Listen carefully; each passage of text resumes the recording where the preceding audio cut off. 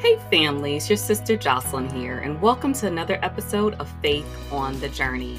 If this is your first time tuning in, we welcome you. We are so glad that you are here and want you to know that we're committed to helping you strengthen your faith, heal your heart, and discover a sense of community. And we do so through a variety of ways by connecting you with a team of Christian counselors and offering trauma healing trainings for churches across the country. You can learn about these resources and so much more by visiting our website at faithonthejourney.org. Again, that is faithonthejourney.org. Now, today I'm welcoming to the show a woman who is on mission for the kingdom of God to help others who've experienced human trafficking. Amanda Blackwood is an artist and author who has written over a dozen books and uses her platform to raise awareness about human trafficking. She's also a public speaker and a trauma recovery mentor, sharing her experience on international stages and through her podcast. And we are blessed to have her here with us today. Thank you so much, Amanda, for accepting my invitation. And thank you so much for having me. I'm really honored to be here. I'm very blessed. Yeah. Well, Amanda, I had to invite you because you have an amazing story. And so I would like to start off with you just sharing that with our audience, and then we'll go from there. So, you did touch on that I'm a survivor of human trafficking. What a lot of people don't realize is that human trafficking survivors typically survive early childhood abuse also. I'm no stranger to that. As far as I can remember, my first experience being molested happened when I was only 4. It happened again throughout my teen years, 12, 13, 15, 16. I was raped at 17 by somebody I thought was my best friend. One of the first questions I usually get is, how old was I when I was trafficked? And that's because we have this preconceived notion here in the US that it only happens to underage children. In reality, people under the age of 18 only make up 1/4 of all the human trafficking victims worldwide. So the first time I was trafficked, I was 18 years old. I was dating a man that was more than twice my age. And this man, for lack of a better term, loaned me out to a friend of his for a birthday weekend in Las Vegas. And during that weekend, my identification was taken away from me. I had no control over the room that I was staying in. I wasn't able to leave the room because I didn't have a key. I was only allowed to order room service once a day, and the hotel staff had very specific instructions to leave it outside of the room and walk away so that they wouldn't be able to ask questions. I was in that situation for 52 hours before I was able to get back to where I had been living, and I gathered my things and I left. I would rather be homeless than have to subject myself to that again. The second time I was trafficked, I had found my way down to Florida and was supposed to be staying with my grandmother when she and her husband, my dad's stepfather, decided that they changed their mind last minute and would not be taking me in and taking care of me and helping me while I got knee surgery. Instead, I was left at the Daytona Beach bus station at 10:30 at night with $5 in my pocket. I didn't learn for many years that the reason they did this was because my own family reached out to them and told them that if they took me in, that my parents would never speak to them again. So a young couple took me in and said that they would give me a place to stay until I could find myself back on my feet. But what they really meant was they were going to give me a place to stay until they could find the highest bidder. Apparently, somebody paid enough money for me that I was locked up in a small room for 23 and a half hours with no food, no water, no bathroom facilities. And thankfully, there was a Richard Dean Anderson TV show back in the 80s and 90s called MacGyver. A man could fix anything with a paperclip and a rubber band. I loved the show so much that in the middle of this crisis, being locked in this room, I was able to calm myself down enough to think clearly, what would MacGyver do? I used to have a t-shirt that had that saying across the front of it. Loved that t-shirt because it saved my life. I won't get into too many details of how I got out of there. I did write a book on that one called Detailed Pieces of a Shattered Dream. I did manage to get out, obviously. From there, I floated around the country again, went to Ohio, then to Arkansas, eventually found my way out to California. In California, my plan was I was going to live in Los Angeles, and I was going to become the world's best assistant to somebody important. That was my objective. I was a high school dropout with no college education. It really was, I thought, the best thing that I could ever possibly achieve in this life. Instead, I floated around from one waitress job to another and was on Alias and Will and Grace. I modeled for Harley Davidson. I did a lot of really cool things when I was living in LA. It was so much fun. Um, Eventually, I ended up finding my way into the world of internet dating in 2004. I met a man who lived overseas. He was in Scotland, so of course we knew right off the bat that we weren't going to get into any kind of like a real relationship, right? Instead, we were just going to be long distance pen pals. But over a period of 7 years, he came to visit me and I went to go and visit him. We decided that we had fallen in love and we were going to get married. It took him 7 years to get me there, and it took him 7 days to start trafficking me. I was 31 years old. Wow. Like, for those who can't see my face right now, I'm sitting here like, ah, for a number of reasons. First, the fact that it was a number of different episodes of trafficking from different angles, and all the time, especially that last one, 7 years of thinking you know someone. How heartbreaking to realize you were in a similar situation again. Tell me, kind of, where was your mental space after that horrible experience? So Scotland became this absolute living nightmare for me. Now, at first, I was all excited. I was going to move over there. I had a fiance visa. I was going to go and marry this man and live in the land of kings and castles. And it was going to be my happily ever after. That's what every little girl dreams of, especially when you grow up in a trauma filled environment. You want somebody to rescue you. And that was my rescue. So I get all the way over to Scotland and I land in January, and the snowflakes hitting the plane are as big as the palm of my hand. It's freezing there. Within the first week is when he started trafficking me. Within 2 weeks, I had spent whatever money that I had brought with me, which wasn't much, on trying to get an emergency flight home. And I had to wait 5 days for that flight because I couldn't afford the most expensive one. I only had about $2,000. And during my wait for that flight, during that third week, I ended up with a kidney infection so severe because of the abuse that I was in the hospital the day the flight took off, and it was a non-refundable ticket. I was completely devastated. I started to lose hope. I had no idea what I was going to do. How do you get out of something like that? I trusted this guy. Yeah. Oh, gosh. And so, what happened next? How did you escape? Well, one of my attempts at escape was actually not to escape with my life. My plan was I was going to commit suicide. And at the time, I was a smoker, and I went down to a local church that had been built in the 1600s. It was the coolest old building. And I sat down in the churchyard, leaned my spine up against a headstone with the date of 1776 on it. The name had worn off long ago. 1776 is American independence.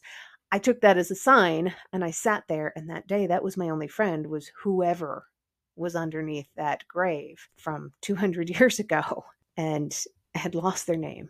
They had lost their identity every bit as much as I had. And I prayed that somebody would come and find me there, and nobody came. And eventually I got tired of sitting there on the wet grass, and I got up and I sat on the front steps of the church. I tried the door handle first. The doors were locked. The place was closed. And I sat on the front of the church and watched the people walk by and watched people driving past, and prayed that one of them, any of them, would come and find me and ask me what was wrong, and nobody came. Eventually, I made my way down to the train station, where my plan was that I was going to wait for the next train to come in, and I was going to commit suicide by train. I had done studies and research to the point where I knew this was going to be one of the least painful ways to go out. And while I was there, I took out that one last cigarette that I brought with me, and I lit it, and a man walked out on the platform and he asked me for a light. So I gave him my book of matches, and I told him, "You can keep them. I won't be needing them anymore." I desperately wanted that man to take that moment to ask me why I wouldn't be needing them anymore. And he didn't ask. So I didn't feel it was my place to tell him. I wasn't going to make him care. I wasn't going to suddenly give him this massive insight into my life. And even if I did tell him, what if he knew this man in this same small town that had been trafficking me, this police officer that had done this to me? Yeah, I can't trust anybody. You said the man who trafficked you was a police officer? Yes, he was. Oh, So this man lit his cigarette and he handed me back the matches. And while we were there, a little boy, probably about 4 years old, came out onto the platform, and he took this man's hand and he looked up at his daddy, and then he looked at me, And the eyes of this child were not the eyes of a child. It was the first time a human being had really seen me in months. But God sees. He finally sent somebody to see me. That's what I had been praying for. Not for somebody to ask me if I was okay, but for somebody to see me because I was invisible. Nobody saw me. Nobody knew what I was going through. And this little 4-year-old boy knew. And I knew in that moment that I could not traumatize this child the way that I was traumatized at 4 years old. I couldn't destroy his life the way somebody else had tried so hard to destroy mine. And it took me about 20 seconds to realize that I wasn't running toward the train. I was running toward my prison. I was heading back. And on the way, I was screaming and shouting like a madman, thanking God for a miracle that I hadn't yet received, because I knew that if he was keeping me alive, there had to be a reason. And this is not the end of my story. This is not how I go out. That's right. So he gave me some really great ideas.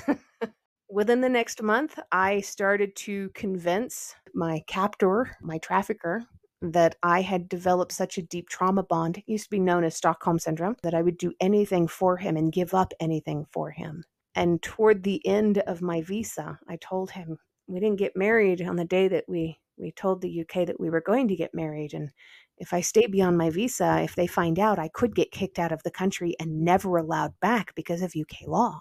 If anybody finds out, you could lose your job as a police officer, and wouldn't that be terrible? And we don't want that to happen. Mm-hmm. But if you send me back, I can go back to Los Angeles and stay with friends for the next 6 months and then get another visa and come back. And Mm-hmm. within 2 hours, he bought a round trip flight. While I was living there in Scotland, I missed the American accent so much that I watched every episode of Law and Order Special Victims Unit and Air Crash Investigations, terrified of flying at that point. Uh-huh. Mm-hmm. But I was more scared of staying. And that plane became such a beacon of hope to me that when I left there, I was so happy and excited to be on that plane that 2 years later, I became a flight attendant. Oh, wow. I did that for 2 years, 3 months, 28 days, not that I was counting, but what an adventure that was.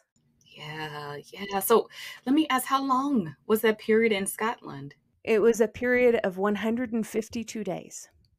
Mm-hmm. Yeah, I can tell that numbers are significant to you. From the date on the tombstone to how many days you were in Scotland to how long you were a flight attendant. Is there a reason behind that? It might be a bit of a subconscious reason. I've never really given it too much thought, but my mother was a postal carrier when I was a kid growing up, and she had this head for numbers too. She taught me how to count money back when I was really young, and it's one of my fondest memories of us actually having interactions together. We don't have any kind of relationship now, but she was really good at that. We would say a number, a 4-digit number, and she would rattle off the name and the rest of the home address, whichever one it was on her route that corresponded with that 4-digit number. She was amazing at this. But I think more than anything, the numbers of these days of how long I spent doing these things are significant, because 152 days of living through that nightmare pales in comparison to 2 years, 3 months, 28 days of nonstop adventure and rediscovering a love of life. Yes, yes, and let's talk about that, because when you got back on American soil, praise God, I'm free. What was your process of, you know, recovering from the trauma that you experienced to then taking an adventure? Well, for a long time, that process consisted of nothing but hiding. Now, when you go through a trauma, a lot of times it's really difficult to face it. And you do have to face it to be able to move beyond it and to heal from it. But I wasn't ready to do that. But he just kept attacking me. He came over and was looking for me. I saw him banging on the neighbor's door one day, violently banging on the door looking for me. He had my address off by one number. He was taking the photos and videos that he took of me while I was being molested and raped, putting them into emails and on social media sharing websites. and sending this stuff to people that I was working for, friends of mine, acquaintances, anybody that he could find that was connected to me. He was sharing this information with them. And so I kept on shutting down, and it was including social media information on how to contact me in this stuff. Now, sharing this publicly. So I was shutting down all of my social media and going into hiding and using cartoon images to instead of my face for, my profile images, whatever I could to try and go into hiding. In 2019, I found out that he had taken all of these photos and videos and he'd put them up on a pornography website and made me famous to the point where I was recognized in a grocery store. Not for being on Alias or Will and Grace or modeling for Harley Davidson, but for being on a pornography website against my will. Oh my gosh. Hey, family. I needed to interrupt today's broadcast for a very important public service announcement to all my women out there. If you are a sister who you know God is calling you to start your own ministry, maybe you have the desire to become a Christian life coach. Maybe you want to work in the ministry of helping those who are grieving from a divorce or major loss. Maybe you have the gift of communication and want to travel across the world sharing a message that God has given you. Whatever that calling is, I want to help you reach it. That's why I started Women in the Ministry, a community designed for women who are called to non-traditional ministries outside of the walls of the church, but they need a community. They need a little support getting their ministry off the ground. If that's you, I encourage you to visit womenintheministry.com for more information about some upcoming free events, tools, and resources to help you not only launch your ministry, but build a powerful ministry for the kingdom. Again, that's womenintheministry.com. Check that out today. Now let's get back to the show. When that happened, I know what emotions I probably would feel in that moment. Honestly, I don't know. I feel like all the emotions, but tell me kind of what took place in your mind and how you worked through it. I was completely devastated. I thought I had left all of that garbage behind me. I was ready to move on with my life. I had moved 1,000 miles to get away from the state where he had dragged my name through the mud. I was living in Colorado instead of California. I had started over. And now I was looking at it going, I'm going to have to start over again. Where am I going to go? How do I run away from this? And I said, I can't run. He's just going to keep finding me. I can't keep running. So I reached out to a local anti-trafficking organization in absolute desperation and despair. It was the first things I was feeling. They paired me up with a pro bono legal group to be able to go out and start reaching out to these pornography websites and having this stuff pulled down. And while they were attacking it, every time they pulled one down, two more would go up. I didn't know how I was going to emotionally survive this. So the anti-trafficking group also paired me up with a therapist that I didn't have to pay for, which was huge to me because I was still very uneducated and still just trying to scrape by. And I traumatized the poor therapist so much, I'm pretty sure she left the industry completely. But then they found me another one. Hopefully she found somebody too. Yeah, I think she needed therapy as much as I did after that. Mm-hmm. So then they found me another therapist, and this other lady had already worked with several other survivors of human trafficking. And I told her right off the bat, do not come at me with prescriptions. I don't want to take pills because that's a Band-Aid. I need a fix, not a Band-Aid. Number 2, don't beat around the bush. Don't walk on eggshells. Give it to me straight. I don't care if it's a gut punch. It's the only way I'm going to get through this because I've been facing this for years and I'm tired of other people walking on eggshells around me if they found out that I went through something traumatic. Don't do it. And she said, that's good. I don't walk on eggshells. I'm not going to coddle you. And she didn't. For the next year and a half, we went through this process. We did EMDR and tapping and talk therapy. We went through all of this stuff, and she helped me to get over these speed bumps that I had been struggling with basically my entire life, and connecting certain emotions with different events when I was a kid and unwinding all of this damage that was done. It's like untangling a yo-yo string. It was a beautiful process. Towards the end of this, it was November of 2020 when she said, I don't know that there's much more I can do to help you. We'll keep meeting once a month and, we'll see how you're doing, but you've done really well. What are you going to do next? I said, Amy, I think I'm going to write my book. And she said, oh, I thought you've already written a book. I was like, well, yeah, I've written several, but I need to write my book. God had been telling me for years, write your story. And I kept on putting it off, going, oh, I've got this other one I'm going to write first. I've got this one I'm going to do next. I've got this one as part of a series. Write your book, he kept telling me. And finally, in December of 2020, I started and finished the entire 350-page book.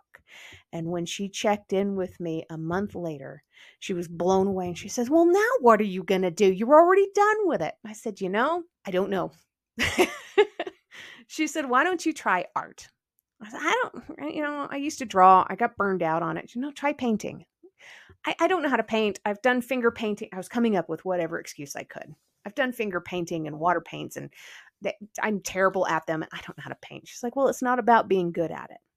It's about finding a way to express yourself creatively. I'm going to have somebody bring over some canvases and paintbrushes and acrylic paints, and I want you to just paint. It doesn't matter what you're painting, draw, paint, doesn't matter. Just put something on the canvas because I want to see it next time I check in with you. Oh, I love your therapist. Oh my gosh. She was the real deal. She kept you accountable, like, oh, you gonna do this homework. Oh yeah, absolutely. And she knew me well enough to know that I was driven. If I'm given this task, this assignment, and I say I'm going to do it, I'm going to do it. So she would badger me until I said I was going to do it. Within 3 months, the organization that had paired me with her in the first place purchased one of my paintings and made prints of it and sold the prints to be able to help afford therapy services for other survivors of trafficking. I love it. Within 5 months, I had painted the painting here that's behind me. It's called Carry Your Own Baggage, because we all have to carry our own baggage through life before we find a safe place to set it down. This has been since used as a book cover on a historical fiction book of mine. But the original, this is a print. The original is hanging in a home for human trafficking survivors in Chicago, Illinois, with the essay about carrying your own baggage. And because of that painting being sold to them and put on display the same month my autobiography came out on my 10-year anniversary of freedom from human trafficking. That 10-year anniversary was June 19th of 2021. The Chicago Tribune wrote an article about me, and I'm very proud of my Chicago Tribune article talking about having overcome all of this stuff and learning how to fight back. And the next month was when I met my husband, who's the audio engineer of our church. Come with it. Yes. All right, y'all. Whoever's listening, I got to do a praise break with my sister right here, because all these beautiful things from the painting and the book, and I just have so many questions to ask you about all those things, but we don't have enough time. But just seeing how God just ordered your steps is beautiful. When I finally learned how to listen to him, he had everything I needed. He had every step planned out to me. He'd been telling me for years, write your book, write your book, write your book. And I kept putting it off. When I wrote the book, when the book came out, he had all of these beautiful gifts waiting for me. I just needed to follow him. Yes, yes. And I think for our listeners, someone needed to hear that, because God does have beautiful things waiting for us. And he wants to help us to heal and to move from a place of always carrying our baggage to finding a safe place to lay it, as you mentioned. And so for you, now you met your husband, you got married, and what are you doing now as an author and now a speaker? Can you talk a little bit more about that? Absolutely. Book number 13 was just published on June 1st. All of this since 2018. The most recent book is my cookbook called Surviving in the Kitchen, Recipes for Life, Love, and a Full Stomach. Love it. And it's just another form of creativity, like the drawing and the writing, all this stuff. It gives us a sense of control over at least one aspect of our lives. Yeah, as trauma survivors, we need that sense of control.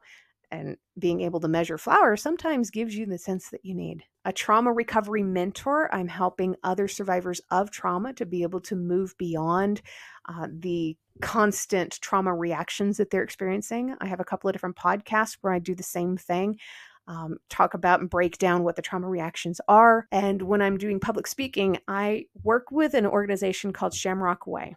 It was founded by an MMA fighter by the name of Frank Shamrock. He lives out in Carlsbad, California. I met him originally when I was a flight attendant. He was having a very bad day, and I was the first person that day who had been kind to him, he said. So you never know who you're being nice to. We struck up a friendship. This was years ago.